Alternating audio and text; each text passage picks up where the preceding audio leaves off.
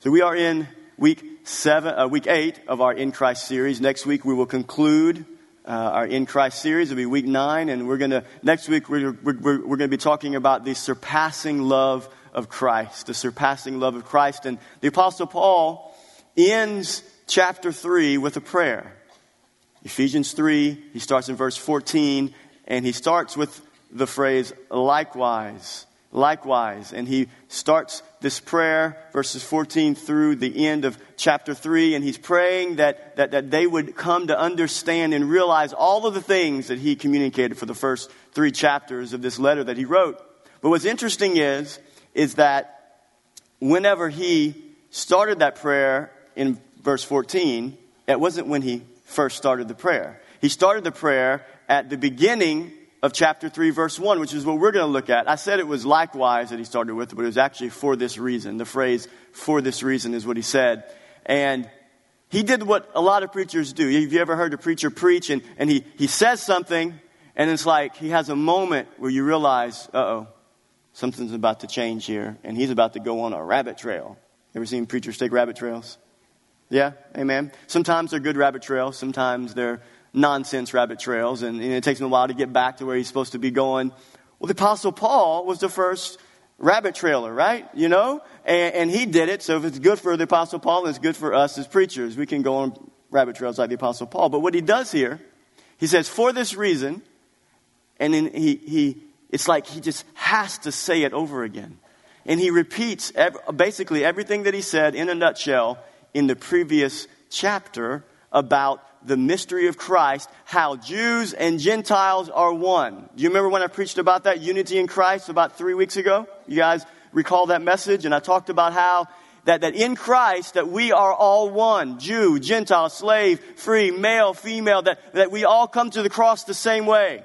We come to the cross the same way, humbly, with a repentant heart, acknowledging and recognizing that God is holy and we are not, and we are sinful and we need forgiveness, and that in Christ the foot of the cross is level ground. And this is what the Apostle Paul was preaching to the church at Ephesus, that in Christ, that the Jews are not greater than the Gentiles. And that we are all one in Christ. And he's just, it's like he wants to say it again. He wants to go at it again. He wants to remind them again that we are one in Christ, that this mystery of Christ that had been hidden for generations has now been revealed, and now we can be one in Him, surrendered to Jesus Christ. So the Apostle Paul repeated himself, but I'm not going to do that to you this morning. We're not going to look at those verses again, and I'm not going to preach the same message I preached 3 weeks ago. But what we're going to do is we're going to look at this section of Scripture. We're going to pull out some truths that are in these 13 verses. As the Apostle Paul repeats himself, we're going to dig up some treasures that are in these 13 verses before he gets to his closing prayer. But so before we get to these verses, I just have to ask you a question. How do you see yourself? How do you see yourself? What influences your identity? And so I believe that your purpose in life is linked to your identity. Your purpose in life is linked to how you see yourself. And so some of us in here, we see ourselves in many different ways. Some of us see ourselves as able and competent and able to do everything that God's called us to do. And some of us see ourselves as weak and flawed and insecure. And some of us see ourselves in ways that are unhealthy. We have unhealthy views of ourselves, and what God has done in our life is hard for us to believe that what God has done is true. And so we see ourselves in ways that are not healthy. But how should we see ourselves?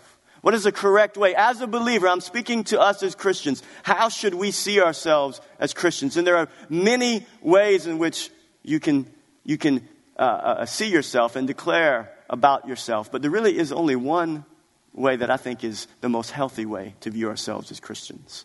And, it's important that we would have a positive self-image, but there is a lot of preaching out there that's basically all they want to talk to you about is your positive self-image.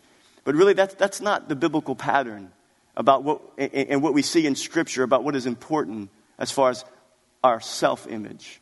And I believe the Apostle Paul, in these verses, and in particular this first verse, he reveals to us how we should see ourselves.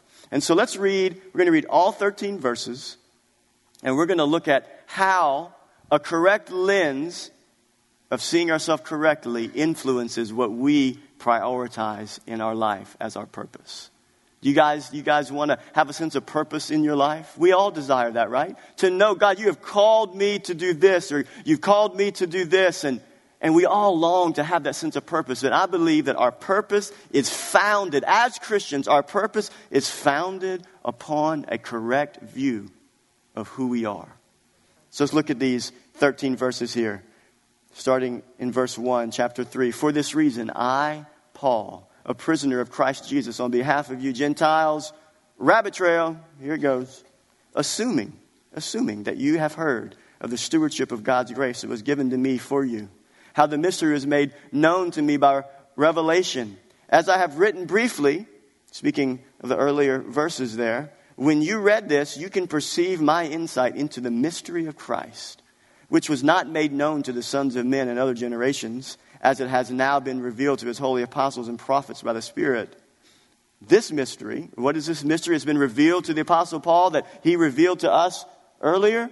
This mystery is that Gentiles are fellow heirs and members of the same body and partakers of the promise in Christ Jesus through the gospel, which is what we talked about 3 weeks ago. That Gentiles are on the outside of the promises of God apart from Christ. That they are not like the Jews, and Jews were God's chosen people, the instrument of God to bring into the world the Messiah, the Savior of the world, Jesus Christ.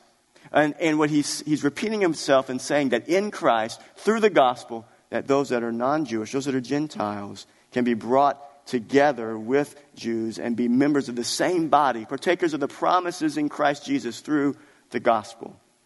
Of this gospel, I was made a minister, according to the gift of God's grace, which was given me by the working of his power. To me, though I am the very least of all the saints, this grace was given to preach to the Gentiles the unsearchable riches of Christ, and to bring to light for everyone what is the plan of the mystery hidden for ages in God, who created all things, so that through the church, the manifold wisdom of God might now be made known to the rulers and authorities in the heavenly places. This was according to the eternal purpose that he has realized in Christ Jesus our Lord, in whom we have boldness and access with confidence through our faith in him. So I ask you not to lose heart over what I am suffering for you, which is your glory. Amen. A lot of verses there. But what we're going to look at this morning is we're going to look at how we need to see ourselves correctly so we can understand what our purpose is. And this is in line with understanding that what we're going to look at and what Paul has been looking at is the spiritual blessings we have in Christ. So through those lenses, let's look at these verses in depth here. So the first thing I want us to see is this, is that in Christ, our sufferings have meaning.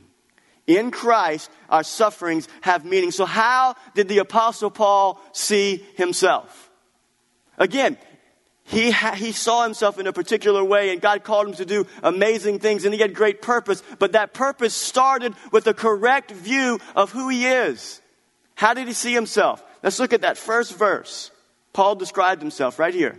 Ephesians 3:1. For this reason I, Paul, say it with me, a prisoner of Christ Jesus on behalf of you Gentiles. How did he see himself? As a prisoner, as in chains. He was a slave. In other portions of Paul's letters, in his introductions, he would describe himself as a servant of Christ. And that word servant comes from the Greek word doulos, which means slave, bondservant. So he sees himself as a slave, as a bondservant, as a prisoner of Christ. And that image of who he is impacted the rest of his life. Because if you believe that you belong to yourself, if you believe that you're the captain of your own destiny, that you get to make the rules and you get to do what you want to do, then you miss out on the purposes of God. And the purposes of God cannot be realized through your life. Now, could the Apostle Paul have seen himself and declared himself to be something different? Absolutely. And actually, he did that in Philippians chapter 3. Philippians 3, 2 through 6. Listen to how the Apostle Paul describes himself. He says this, look out for the dogs. Look out for those false teachers, for the evildoers. Look out for those who mutilate the flesh. Let me explain what that means. I can't really pass over that without explaining that. What he's saying there is look out for those Jewish false teachers that are telling New Testament Christians during that time, Gentiles, that they had to be circumcised in their flesh to be a part of Christ. And so he's saying, look out for those that teach false doctrine about circumcision.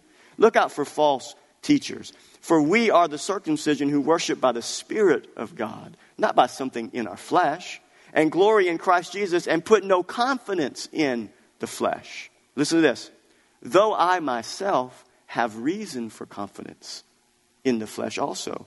If anyone else thinks he has reason for confidence in the flesh, I have more. Paul said, you think you religious Jews, that you have reason to be confident? I want you to know, I am all that and a bag of chips. You think you're religious?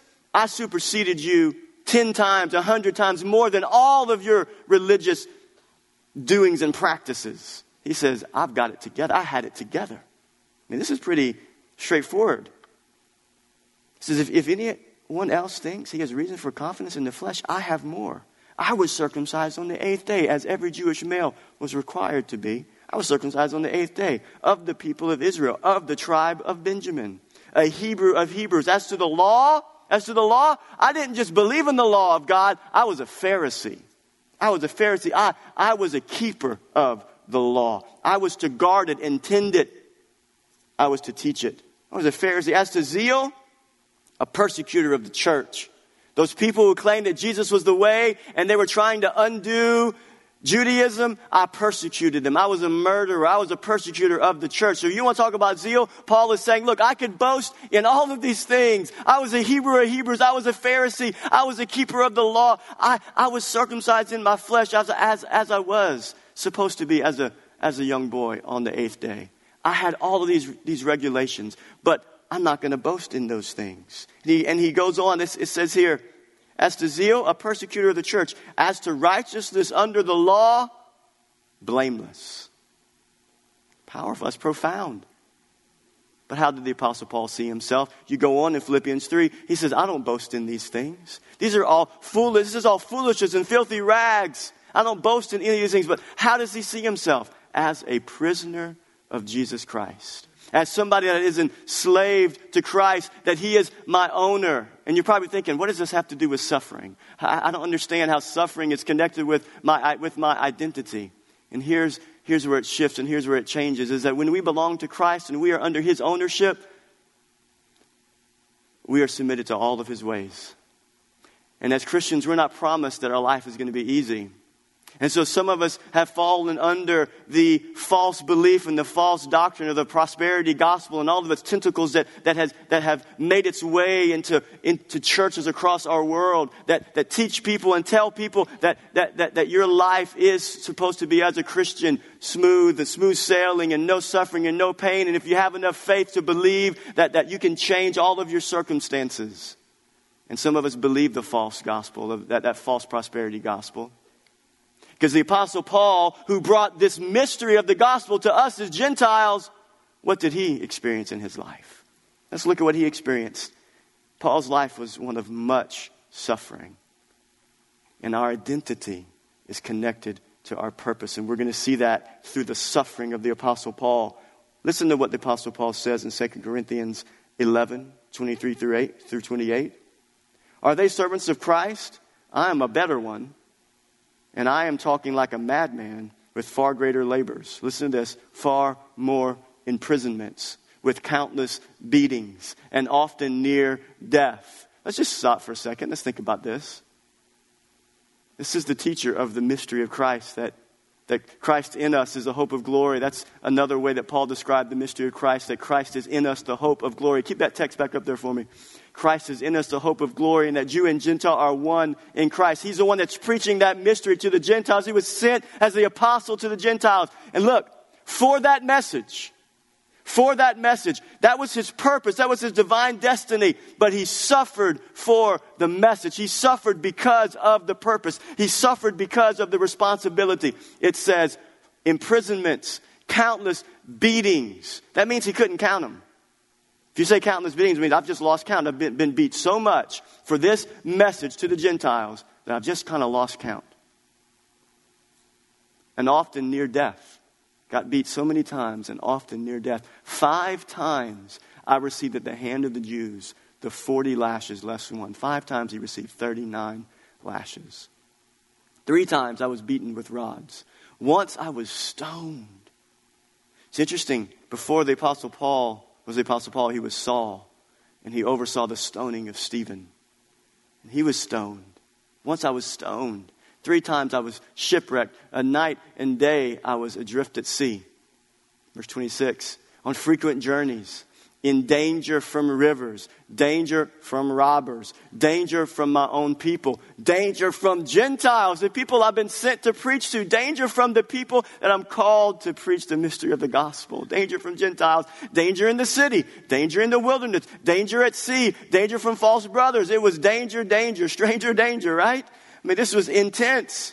Countless beatings, beat with rods, shipwrecked, danger, rivers, robbers, own people, Gentiles, in the city, in the wilderness, at sea, from false brothers, in toil and hardship, through many a sleepless night, in hunger and thirst, often without food, in cold and exposure. And apart from other things, it's just like I experienced all of these things physically. And to put the icing on the cake on top of all of my sufferings, apart from all of the other things, there is the daily pressure on me of my anxiety for all the churches that he had planted and brought the mystery of the gospel to. I just want us to sit and think about that. This is the Apostle Paul. And he describes himself as a prisoner of Christ. How do you experience that type of suffering and that type of pain and still have the right perspective and understanding about your purpose? It's because he saw himself correctly. And the sufferings were not meant to shipwreck his faith, but the sufferings were a springboard to his faith. The suffering was a springboard to his faith. And this is what he says. Philippians chapter 1, verses 12 through 14. Listen to this. This is so profound. Philippians 1, 12 through 14. I want you to know, brothers, all those things that we just read, that what has happened to me has really served to do what? To advance the gospel, so that it has become known throughout the whole imperial guard and to all of the rest that my imprisonment is for Christ. And most of the brothers have become confident in the Lord by my imprisonment, and they are much more bold to speak the word without fear. And so we need to see ourselves correctly so that we can understand suffering correctly. You know, there are many of you here this morning, you're suffering this morning. You're going through pain, you're going through trials, you're going through difficulties, and you have questions.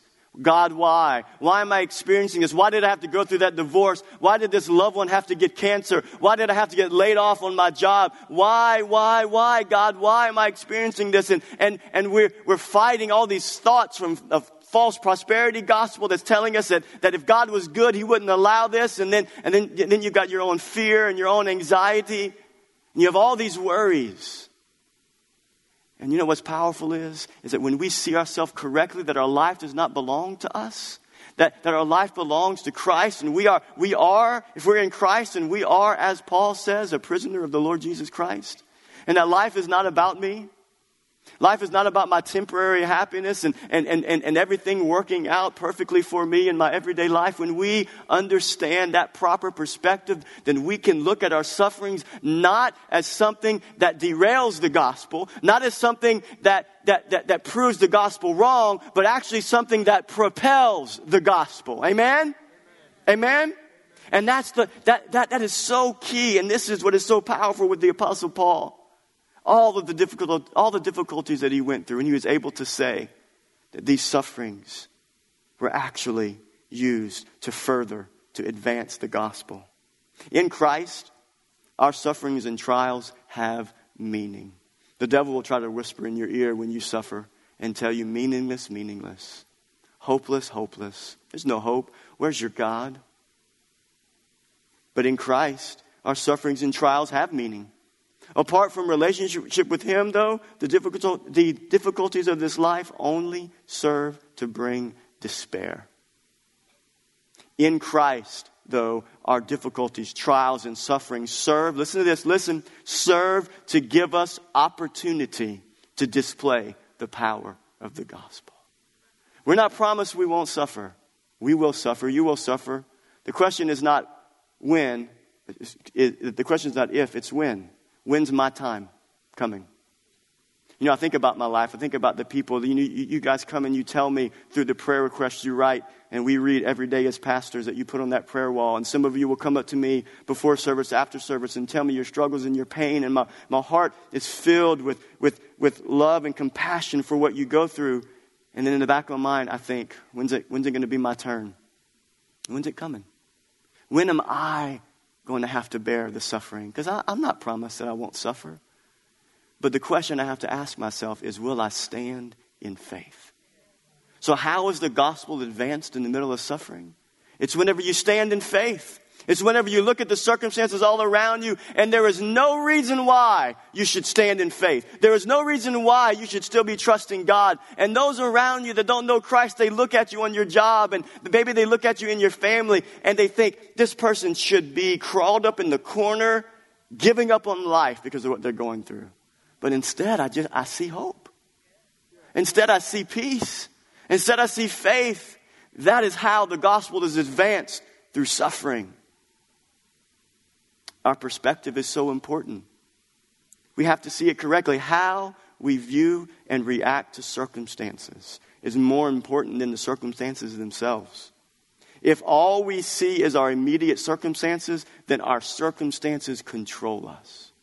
We have to have the right perspective about suffering. There is purpose. There is purpose in the suffering and in the pain. I just want to share a story that I heard on this men's conference trip. Brother Ron Ockman and Yvonne Ockman go to our church. And I asked Ron's permission to share this story. And they struggled and went through suffering in their life before they came to faith in Jesus Christ. They had 3 family members that committed suicide. They had a brother-in-law and 2 uncles. And Ron communicated to me on this trip about how he questioned and he wondered and why God did this happen? Why is this happening? And he's not following Christ. He wasn't a bad man. He was following the Lord to the best of his understanding, but he hadn't come to the understanding of the clarity of the gospel yet. And he was looking for answers. He's like, why is this happening? And what's powerful is that those tragedies that he experienced in his life could have been the nail in the coffin to future faith in him and his wife and his family's life. It could have been it. But what's powerful is that even through suicide, even through tragedy, as tragic as those situations were, it was the catalyst. And as Ron told me, it was the catalyst. It was the launch point that got him to begin to think deeply about his life, to question about his future, to question about what matters most. And today, Ron told me that he got born again because of that. His wife got born again. His dad, his son, and his daughter all came to faith in Jesus Christ because God can take every circumstance. And look, it was bad. You can't sugarcoat it. You can't say that was good. That is terribly bad. But in Christ, God can redeem those circumstances. And that is how the gospel, amen. That is how the gospel redeems our suffering. In Christ, your suffering is not wasted. Through our sufferings, we declare the power of the mystery of Christ, that Jew and Gentile, slave and free, can be reconciled to God and to each other. And so how is this a spiritual blessing? How can we think about this as a spiritual blessing? How can suffering be a spiritual blessing? It's a spiritual blessing in this, is that we have the same spiritual blessing, listen to me, to do what the Apostle Paul did. We're not exempt from suffering like the Apostle, from suffering, because the Apostle Paul suffered as we will suffer. And we have the same privilege to do what he did. Through our sufferings, to boldly declare the redeeming power of our Lord Jesus Christ. That is a spiritual blessing, that we get to steward this gospel that has transformed us, and in the middle of our pain, to point others to Christ. So what is it? If I could summarize what it is that we declare in the middle of our trials, what is it that we tell our friends, our family, and our loved ones that don't know Christ? This is what we tell them. Starting in Romans 8, verse 18 says this, "For I consider that the sufferings of this present time are not worth comparing with the glory that is to be revealed to us. Likewise, the Spirit helps us in our weakness. For we do not know what to pray for as we ought, but the Spirit himself intercedes for us with groanings too deep for words. And he who searches hearts knows what the mind of the Spirit is, because the Spirit intercedes for the saints according to the will of God. And we know that for those who love God, all things work together for good, for those who are called according to his purpose. What shall we say then?" This is what we declare. This is what you declare in the middle of suffering to those that don't know Christ. "What shall we say then to these things? If God is for us, who can be against us? He who did not spare his own son, but gave him up for us all, how will we not also with him graciously give us all things? Who shall bring any charge against God's elect? It is God who justifies. Who is to condemn? Christ Jesus is the one who died. More than that, who was raised, who is at the right hand of God, who indeed is interceding for us. Who or what shall separate us from the love of God?" Who shall separate us from the love of Christ? Shall tribulation or distress or persecution or famine or nakedness or danger or sword or suicide or being laid off or cancer or disease or depression? Who shall separate us from the love of Christ? As it is written, "For your sake we are being killed all the day long. We are regarded as sheep to be slaughtered." No, in all of these things, we are more than conquerors through him who loved us. For I am sure, say that with me, I am sure that neither death, nor life, nor angels, nor rulers, nor things present, nor things to come, nor powers, nor height, nor depth, nor anything else in all of creation will be able to separate us from the love of God that is in Christ Jesus our Lord. That is what you declare. You declare that to people in the middle of your suffering. And that is how your sufferings are a springboard for the gospel of Jesus Christ. And they advance the gospel. Amen? That's what I see in the Apostle Paul's life. He was called to steward the mystery of Christ to the Gentiles. And he stewarded it in the midst of suffering. And the suffering was a springboard to demonstrate the power of the gospel. Second thing I want us to see here is that in Christ, our failures are redeemed for his glory. In Christ, our failures are redeemed for his glory. In Christ, our suffering is redeemed. It's used for his glory. But in Christ also, our failures are redeemed for his glory. Let's look back at Ephesians 3. It says this, "Assuming that you have heard of the stewardship of God's grace that was given to me for you, how the mystery was made known to me by revelation, as I have written briefly. When you read this, you can perceive my insight into the mystery of Christ, which was not made known to the sons of men in other generations, that has now been revealed to his holy apostles and prophets by the Spirit." So how did Paul get his revelation? When did he get it? Who was Paul? He was Saul, right? And in Acts chapter 9, before he became the Apostle Paul, this is what we read of Saul of Tarsus. In Acts 9, verses 1 through 2, it says this, "But Saul, still breathing threats and murder."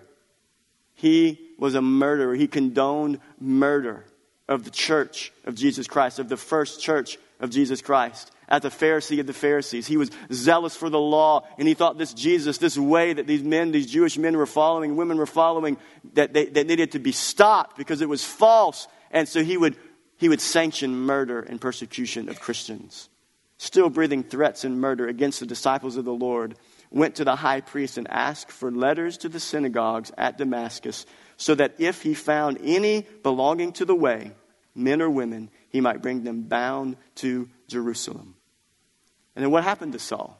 He's breathing threats of murder. He's breathing threats of persecution. And he gets on his donkey, right?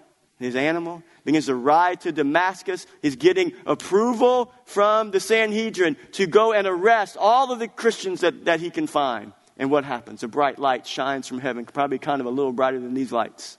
This is pretty bright, though. Can you imagine the bright light of heaven Christ shining down. It blinded him. It knocked him off of his donkey. And the Lord Jesus spoke. God spoke to him and said, "Why are you persecuting me? Saul, Saul, why are you persecuting me?" And Saul says, "Who are you, Lord?" Right? You have that type of experience. You're blinded, but from the light you fall off of your donkey and a voice from heaven speaks. "Who are you, Lord?" Scales filled his eyes, and eventually he gets instruction to go to Ananias' house, who was a Jewish Christian, and Ananias was scared to death to receive Saul of Tarsus into his home. And it says that Ananias laid hands on him as was told him by the Lord. And the Apostle Paul received his sight, and he was commissioned to be the apostle to the Gentiles to preach the gospel of Jesus Christ. But I want you to see this. Saul was a persecutor. Saul was a murderer. He was a persecutor, and he was a murderer. Who in here has ever murdered somebody? Don't raise your hand if you have. But I don't want you, but like just internally think about it. But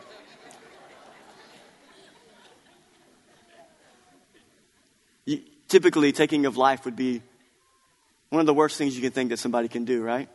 A murderer.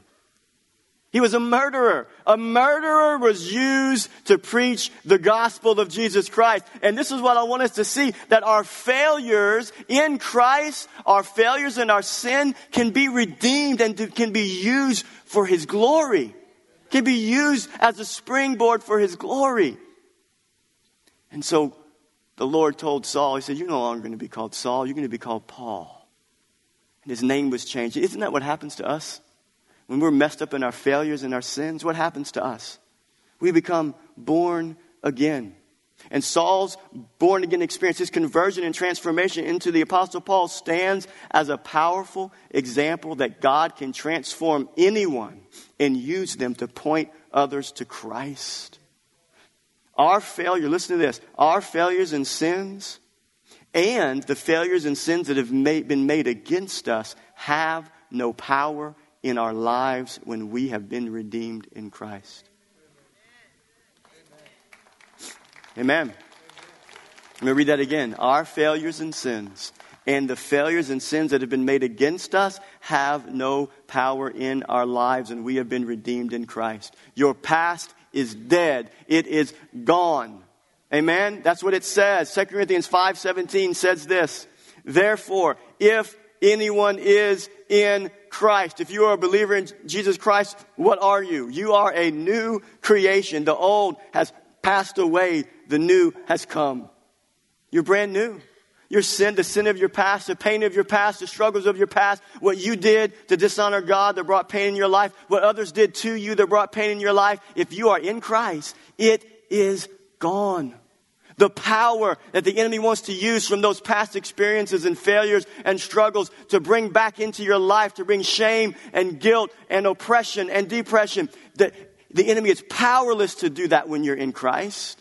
It's been defeated. It is impossible for what has been dead, what has been crucified, to be raised back to life when it's been crucified in Christ. Galatians 2:20 says this. If you're in Christ, this is true of you. I have been crucified with Christ. It is no longer I who live, but Christ who lives in me. In the life I now live in the flesh, the life I live in this life, I live by faith in the Son of God who loved me and gave Himself for me. We are born again. You're born again. Your past is dead. Your past is gone. Your sins are forgiven if you are in Christ Jesus, if you placed your faith in Him. No more guilt, no more shame. Jesus tells Nicodemus in John 3, you must be born again. 1 Peter tells us that we have been born again, made new through the imperishable seed of God's Word. God's Word comes through the preaching of the gospel of Jesus Christ, and we are born again through the seed of God's Word. John tells us in 1 John that those who practice righteousness have been born of God. That means that the old man that would practice unrighteousness is what? It's dead. That old man or woman that used to practice unrighteousness, if you're a believer in Jesus, they're dead. They're dead. That means the guilt, the shame, the rejection, the pain, it's all been buried in Christ. And when you come up out of the water, the symbol of baptism, that symbolic obedience that we do in baptism, when you come up out of the water, it symbolizes that that old man is still in there and that only one new person arises. It's a new person in Christ. In Christ, our past failures and sins are not, listen, in Christ, hear this, our past failures and sins are not worth resurrecting. Our failures and sins that have been forgiven and forgotten. Do you remember when we talked about that in week 1 or 2 of this series? When it talked about how we are redeemed. We have been bought back. Our sins have been redeemed and forgiven. And one of my points was that in Christ, our sins have been forgiven and forgotten. Our failures and sins that have been forgiven and forgotten are now the foundation of our testimony to the saving power of Jesus Christ. Amen? I'm going to make it practical for you. Had another conversation with a brother just recently. His name is Shane Scott, and Shane Scott goes to our church. He's a great brother, faithful follower of Jesus Christ. And I just want to talk about how God can use any avenue as a believer. Anything can be used from God. You know, that's sanctified and holy. That can be used from God to be something to point others to Christ. You know, Shane hasn't always followed Christ. He at one point had followed the ways of this world and the lust of his flesh and did whatever he wanted to do. But what did God do? God redeemed him. And so he told me this story about how at work they have what's called Cheeto Friday. How many Cheeto lovers we have here this morning? Now look, there's 2 different kinds of Cheetos. There's the skinny Cheetos. You know what I'm talking about? The skinny kind of crooked Cheetos that look like, I don't know what a skinny crooked Cheeto looks like, but you guys know what I'm talking about? And then you got the Cheeto Puffs. How many Puff lovers we have? Oh, it's all about the Puffs this morning. And he specifically clarified to me yesterday that this is a Cheeto Puff Friday at work. This is not the crooked Cheeto. This is the Cheeto Puff, which is the best type of Cheeto. It's my favorite. I actually had a bag of Cheeto Puffs when we were talking about this awesome story here. And so at his work, he found common interest with others that like Cheeto Puffs, and they got together and they created a break for 30 minutes a day where actually their boss comes to the Cheeto Friday for 30 minutes, sometimes even longer, and they just eat Cheeto Puffs and talk about life, right? And then in passing, it's like he just said it like it was like just second nature. He said, and it's also a great opportunity for me to share my faith. Right? God can use Cheeto Puffs in your life as a springboard for the gospel. Right? Look, all of us have sin and failures that God has redeemed, restored us. We're new in Christ. And if it's a Cheeto Puff that gives me an opportunity to share the gospel of Jesus Christ, I'm going to eat me some Cheeto Puffs. Actually, I'm kind of praying that might be my next ministry, that I have a Cheeto Puffs ministry like Shane Scott, because I love Cheeto Puffs. Don't be buying me Cheeto Puffs, though. I don't need any Cheeto Puffs. Do you know you can light a Cheeto Puff on fire and it'll be like a candle? Did you know that? Because of this is going off the rails here, brother. What's that? I can't hear you. Rabbit trail. This is a rabbit trail. I got to get back. But what is your Cheeto Friday? What is your Cheeto Friday that God will use to be a springboard for you to say, I once was lost, but now I'm found. I once was blind, but now I see. I once was full of addiction and sin and lust and greed and anger and bitterness. I once was this, but hey, I've been born again. And I want you to know, those of you who are still dealing with guilt and shame over your past, if you're a believer in Jesus Christ, tell the devil to close his mouth. Tell him to shut his mouth. Romans 8 says, there is therefore now no condemnation, no legal ability for the devil to look at you and say you are not justified. He has no grounds. If you're in Christ, the gavel has already been struck.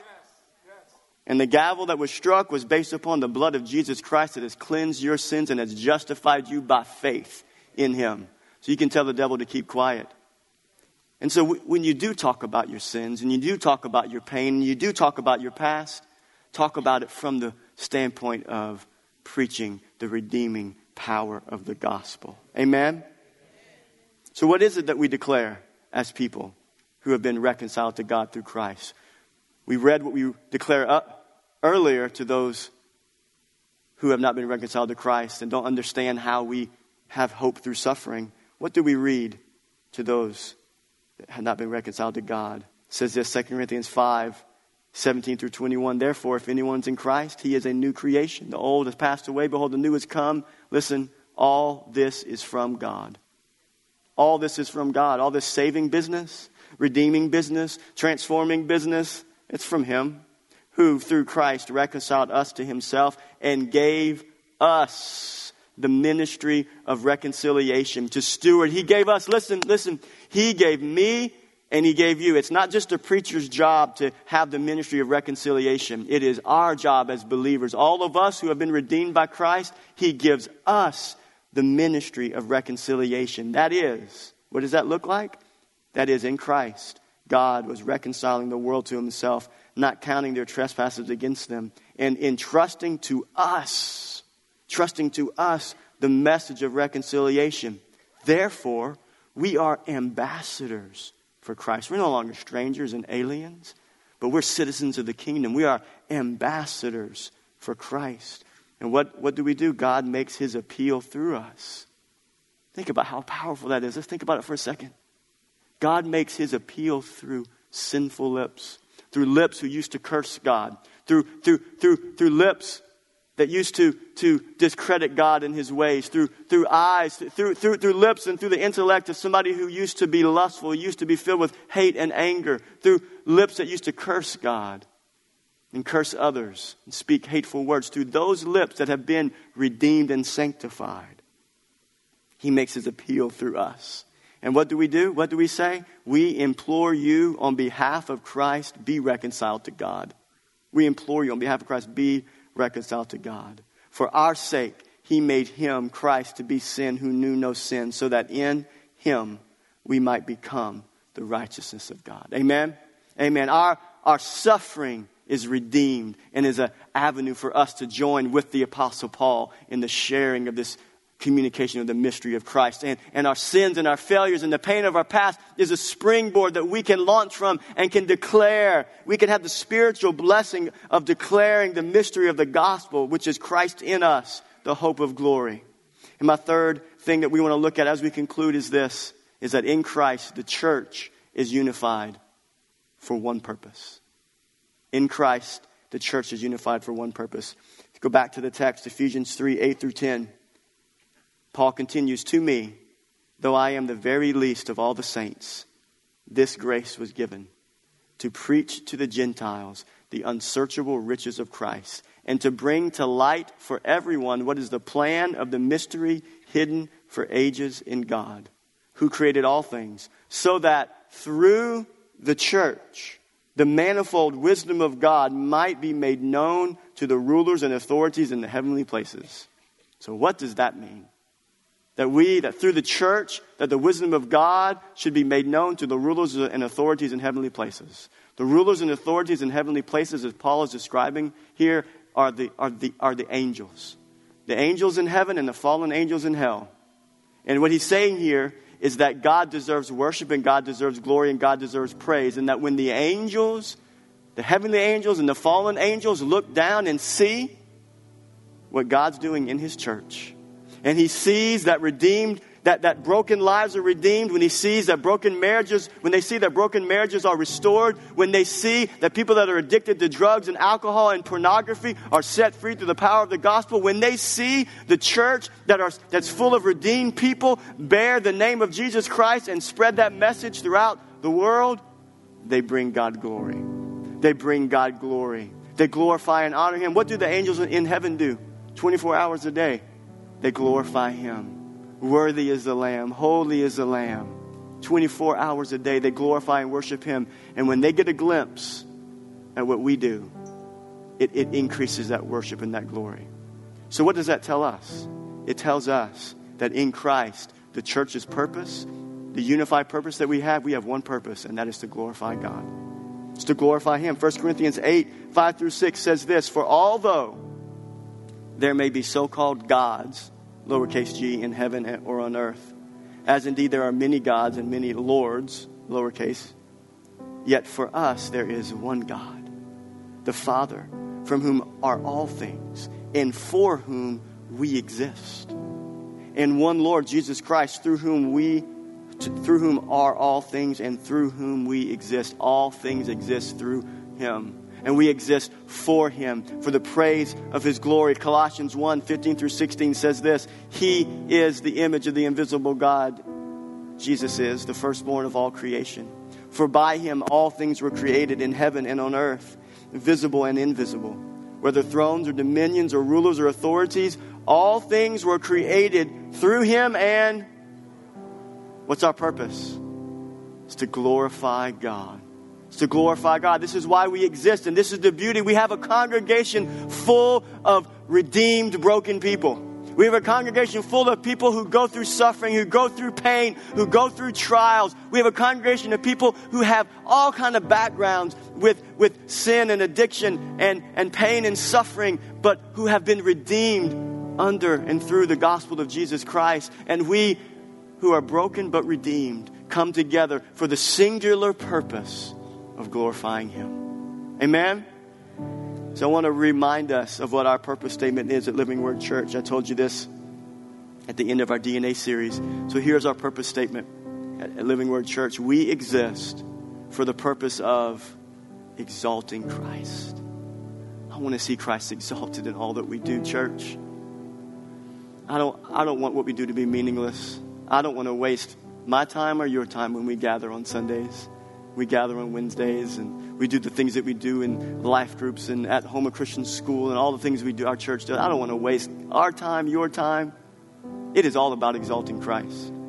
Every song that we sing, every message that we preach, every life group that we lead, every volunteer that volunteers, it's about exalting Christ. If we miss the mark on this, we miss the mark on everything. It is about exalting him. It's not about exalting me. It's not about exalting a personality. It's not about any of these earthly things. It is about these earthly things being used to exalt his name. Because it is in his name that is the power of the gospel of Jesus Christ. It is through his name that the gospel has the power to transform lives. And that is our purpose. That is why we exist as a church, is to exalt him.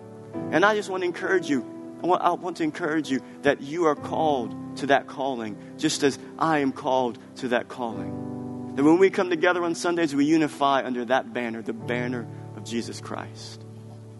So what are we about here? We're about exalting Christ. And secondly, as Christ is exalted, we want to make disciples.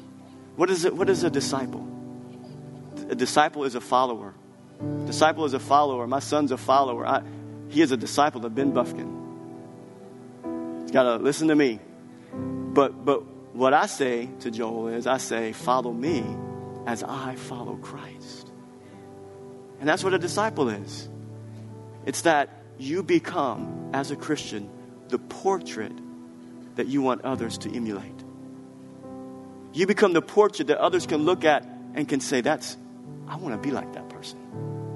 I want to walk in the maturity that I see in their life. So what is discipleship? It's us being involved in each other's lives and caring for one another, loving one another, praying with one another, crying with each other, laughing with each other, teaching God's word to each other, reading Scripture, loving Scripture, growing in Christ. We make disciples, and as we make disciples, as we grow in Christ, what happens? Third purpose. The saints, the believers, are equipped to do what? To go to step one, to exalt Christ and to make disciples. That's how it works. It's a circular pattern.